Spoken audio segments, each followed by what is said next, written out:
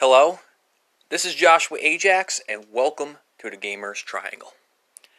So, this week on the news, what am I going to be talking about? Well, probably what I'm going to be talking about this week will be some older stuff and some current stuff. More older, actually, because not a lot of people know about what's going on with YouTube and certain video games and what is going on right now. So, we're going to be talking about E3, on how I've been feeling about E3. Later tonight, I'm going to be doing 2 podcasts today. That's definite for sure. But right now, I want to talk about Ghost Recon Wildlands, and why I'm bringing up this old game. Well, Ghost Recon Breakpoint is coming out, and now I was a beta tester for Ghost Recon Wildlands, and I own it. I actually currently own it. Just don't have a working PlayStation 4. But I remember when I beta tested this game, and what you can expect for the beta, probably for Breakpoint. So, with Ghost Recon Wildlands, it wasn't just like a Tom Clancy game, it was almost like a really good, open world, third and first person, shooter, tactical style game where you honestly could, take care of any situation, any way you wanted. Fully blown customizable character, fully blown customizable guns. You can change the insides of your firearms for the game. Be as tactical as you want to be as stealthy, or go out loud and be dumb. I mean, you could, take down any mission in, 40 or 50 different ways. No joke. And this was even during the beta I'm talking about, let alone the full game. And they even had a Predator DLC, where you can be dressed up as a frickin' Predator and, take down guys. That was some cool shit. Alright, and, so for Breakpoint, what to expect for the beta. The beta will probably be a lot like Wildlands, very crisp. Not a lot of bugs, because with Wildlands, I think when I played that, there was one little texture glitch, but it didn't, do anything serious. It was, a very, very mild glitch within the graphics. That was it. And now, since it's 2018, and with all these newer games having even crisper, greater aspects to their graphics and how they work, I would say with this beta, you're not going to have a lot of issues, depending on your internet connection and how your ping is. So, I have very good internet, the good moderate NAT type, and, good high speed, but not super high speed, but not low. So, my bugs were not really there when I played the beta before. So, to expect the beta now, it's probably going to be a lot less bugs. That good 4K resolution with your TV, if you have that good 4K television, 1080p output, if you know what I'm talking about. And, I would say I wouldn't even doubt that it's going to be even more customizable than what Wildlands was. Because in the last game, in the trailer, we have, these 4 characters, the guy with the beard and all this. They had the same trailer, I think, with similar characters in the last one. And really, they don't have to look like that. That is you can make your character however you want, guy or girl. You can have this sick ghillie outfit. You can have, these awesome tank tops and casual look, or the super elite type style looking soldier from, sometimes even from, Future Soldier. If you hook up your Ubisoft account, even looks more lit. So, and I feel like Breakpoint is going to do this again, like we did in Wildlands. So, for the beta and for Wildlands news, I'm going to say, expect the best this year on this beta. If it goes miserably, I will be shocked. I will be honestly very shocked if the beta gets very poor reviews. Tom Clancy is the Call of Duty for games based off books. Tom Clancy is one of a kind, and I feel like what Ubisoft is doing with Ghost Recon is going in the very right direction. I felt that for years now. And let's talk on another topic. I also will recommend, if you want a video game to play, get Ghost Recon Wildlands. Definite must play. You can make it even like your little fanfic characters from your anime or favorite movie and just throw them in there, like literally create almost an adaptation of that. That's how creative it is. Now for about 2 months now, Hentai Haven is back online. So to the erotica fans out there and the anime fan base, so Hentai Haven has been back for about, let's say, 2 months now, and it's actually as good as it was before. But there's only one downside. They took out all the lowlies. There's no lowly category. And being, from the States, and, probably, 98% of the population watches some sort of erotica. At some sort of part in their life. Me, I do rate erotica when I'm not, being a guy. So, I will watch it on occasion and rate it out of a 1 to 10 by the animation, by the drawing, the plot, if it's too vanilla or not, and whatever. But, I honestly think Hentai Haven is just as good as it was before. And if you didn't know Hentai Haven is back, go on their website. It's up right now. We're going to not talk about that much more. I try to keep this PG-13. Alright? Now we're going to be talking about, in case you were not updated on this incident with Vox. Now, I do not talk about my political views on here, but Vox is a political YouTube station. Alright? This has been going on the past week or two now. So, what Vox is, VOX. Okay? They're and it's okay to be Democratic, it's okay to be Republican, but Vox, they are a very, very Democratic view, very liberal, YouTube channel and journalists and stuff. I'm perfectly fine with that. I believe in freedom of speech to its fullest. Now, there was another YouTuber, Louder Than Crowder, or Steven Crowder, alright, and he, he had his opinions and his jokes, and, he's a conservative, and me coming from a very Republican family, I know some jokes can be taken way too far in a very political area.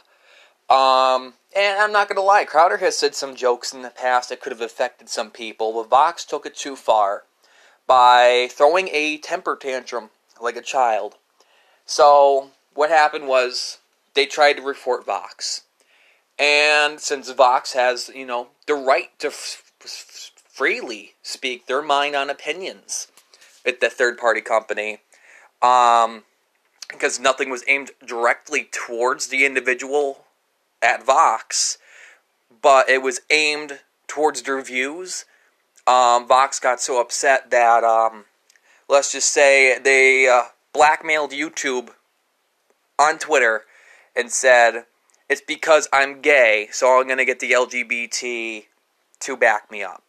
So the dude threw the gay card out there, and the race cards too, to say, I'm going to get my way. When Crowder had nothing to do with race, he had nothing to do with homophobia, nothing like that. Actually, Steven Crowder, I think, has a couple of Democrats, a couple gay guys on his set, and he even has, I think, he has several African-American individuals on his set. So, for a person to be pulling the race and gay card, let alone the political card, because the individual did not get Crowder off YouTube, it not only affected Steven Crowder's YouTube income, but right now hundreds of other YouTubers who are independent speakers on their own freedom of speech, or whatever amendment they have through their country, can now not use that on YouTube. Even places, channels like For History and documentaries can now not upload because Vox had a little child's temper tantrum. And, so in case you didn't know what the Vox adpocalypse was, that's why YouTube is getting that slap you in the face with the 2 times ads. Blame Vox for that. Blame that station. And I've listened to Vox in the past. I like what they have to say. I really am boycotting them now only because of the fact they handled this very immaturely. I'm the type of person I like to hear both party sides when it comes to political views. And Vox acted like a 3-year-old toddler in this. I am not Democratic. I am not Republican. I am actually, honestly, I'm an independent. Alright? And that's all I'm going to say. on my views. So I like to hear both parties speak from their aspects before I jump to conclusions on what's going on in the world. I like to hear multiple stories and then get the whole part and piece it together. That's what you got to do anymore when there's not enough newspapers. It's 21st century struggles. All right? On the next topic, we're going to be talking about the modern warfare controversy. Now, I know we talk about a lot of Call of Duty on here already. It's my 4th podcast, and I've brought up Call of Duty, I think, every time. But I am a Call of Duty YouTuber, or was 2 months ago before my PlayStation farted. So, I mean, video games and talking about them, Call of Duty's going to be brought up a lot. And with Modern Warfare's heavy controversy right now on the censorship it's getting in many countries, I think probably almost all of them are being distributed. So Modern Warfare this year will not be focusing on one single protagonist, but they want this game to go into as many real topics as possible. Basically, real-life military simulator. Sorry, get indigestion from that energy drink. So what Call of Duty is doing now is making a game very realistic. And people are having a problem with that. But you got to think about it like this. When Black Ops 1 came out 9 years ago, they went into very real topics on the Vietnam War. Real things that have happened in POW camps. Things that have happened in the Bay of Pigs with Castro. Those things have actually happened. I think we killed Castro, 40 times? And he's still alive because he always had duplicates, people who were lookalikes. And they went into those topics in there. They talked about, in the game, the protagonists, Mason, Woods, and Bowman, were in a prisoner of war camp. And they end up getting thrown into a forced game of Russian roulette before Bowman's head gets bashed in because he wouldn't pull the trigger. And, those are very gritty topics and realistic. And there was no problem then with very realistic topics on the Vietnam War. But when you bring it up with a modern setting, everybody on the internet loses their shit. And this is the problem with today, is that people get triggered so goddamn easily compared to 5 years ago, compared to even 1 year ago. People get so goddamn offended. People just need to sometimes shut their mouths. And even as of very recently, I think it was yesterday or a couple days ago, IGN, and I love IGN. I've been a fan of them for 6 years, 6 long years. I've always relied on them. So this is only one poor review I have of them compared to the thousands of videos I've watched to IGN. Okay, and instead of them giving a review for a game, it was almost like a really bitchy boycott. I love IGN. And I'm not dissing anybody in particular at their studio. It was really mostly everyone. So they got to play the game a little bit early for a demo. And it was almost like they're trying to tell their viewers not to buy this game instead of giving a positive feedback, some constructive criticism to the creators at Activision and Infinity Ward. And instead of them basically saying to IW and Activision, hey, censor these little parts. No, instead they told the entire public, pretty much, F Activision. They basically threw the middle finger at all of us with that. And it kind of really upsets me that and these are journalists too, and I get it, Modern Warfare this year is going to be made to disturb as well as entertain. So they're going into realistic topics of war, like Black Ops 1. A lot like Black Ops 1 and Modern Warfare 2 and 3, where there were subjects of realistic war violence, even though at that time that was realistic, it's not now. Those things happen. And Modern Warfare is going to be really kind of like the No Russian mission, just as an entire campaign. So I want you to let that sit in for a minute. 7 to 8 hours of something a lot like No Russian, where it was fun to play, but it was unsettling. Well, that's where Modern Warfare is going this year. But everyone on IGN were almost like... And I can understand their standpoint, because with people with PTSD anymore, people who are coming back from overseas, I can understand a little bit of censorship, and I'm not going to boycott a small bit of censorship. But at the same time, I feel a bad review about a game they only played 2 missions for is basically saying, the middle finger. And that's just my perception. You guys can watch your 7-minute review on YouTube.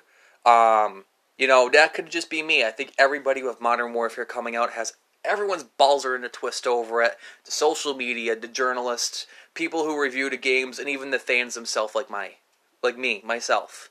And that's why I feel that maybe we just all need to get a little intense and play a different video game for a little bit while, Let's hop on the South Park Stick of Truth later and just play that instead, right?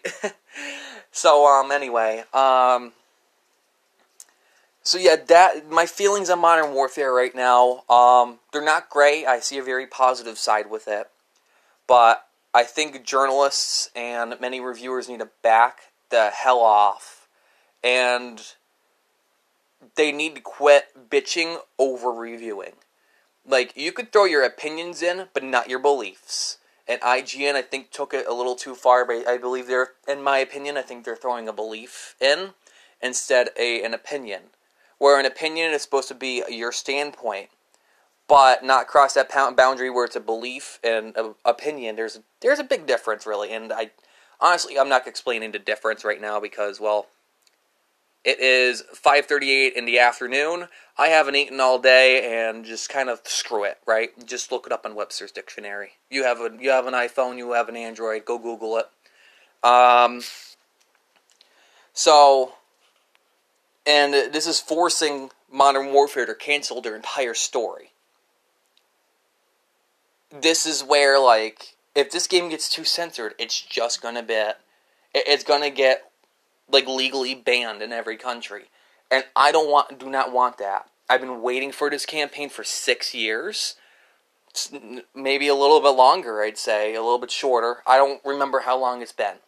I used to be in contact with a couple Activision developers in the past. I don't anymore. An undisclosed name that I do currently know is hooked up with one of the higher devs in Activision. But I'm not releasing this individual's name due to the fact that he wants us to have the animosity, I believe. I haven't asked him personally as well, so that's another reason I'm not saying anybody's names. But everything he said so far is legit, so, I'm taking his credit either way. I'm not taking his credit, I mean his credibility to listen to him. This guy gets the credit, and I don't. It's a guy I know, that's all I am saying. So the last thing we need is another video game story on Call of Duty to get canceled. Or scrapped. I think scrapped is the right word, because Black Ops 4 scrapped theirs when it could have been phenomenal. That's where Treyarch screwed up. Infinity Ward is their trump card. They can make Call of Duty right again. But the people, the fans, have to stop being pansies about it. Because 9 years ago, we went into the same topics about a totally different war instead of a fictional one in a video game. And no one lost their shit. On a real war, the Vietnam War, where our American soldiers, my cousins, my friends, well, not my friends, but my friends' friends, died over there, okay? Died in Asia. So people need to have that goddamn respect for the boundaries between, because there really isn't, okay? It's only a matter of time before a video game does it on a real topic of a gritty subject. Black Ops 1 already did it, and the world's basically saying right now, oh, well, shit has to hit the fan. We have to get this game censored. It doesn't have to be that. You guys didn't lose your shit with Black Ops 1? Don't lose your shit now. I'm going to calm down by giving a good movie recommendation. My movie recommendation I am going to give out, it's an older movie. Like I said, I want to touch on some older topics. So why don't we do an older movie? And it's one of my favorite movies by James Wan. Yes, James Wan did this. Around the same time, he was doing Saw 6. Death Sentence. Kevin Bacon's in it, John Goodman. So that's how you already know it's good. Okay? It's about a man who loses his son to a gang initiation. Well, he starts a gang war, but he also has to protect the rest of his family in the long run. It's a phenomenal movie. John Goodman, his mouth in that, curses like a sailor, but oh my god, he is funny as hell with his mouth. Kevin Bacon is like this saint-like father, pushed over the edge, seeing how far he would go to save his family. It's a really good action drama. I recommend anybody to watch it. The first 30 minutes have that good dialogue. Wow, the last 30 minutes, last hour is just full-blown action and badassery. Go watch it. You can get it on Amazon Prime. Netflix usually has it on twice a year. I don't think they do it at the moment. And Hulu might actually have it with the HBO thing. I'm not 100% sure of that. Search it up first before you pay for a Hulu $13 a month. Alright? So anyway, that's my podcast for right now. I'm going to be scripting the 5th part, and I'm going to be putting that in my notes as I speak. Thank you for joining the Gamers Triangle.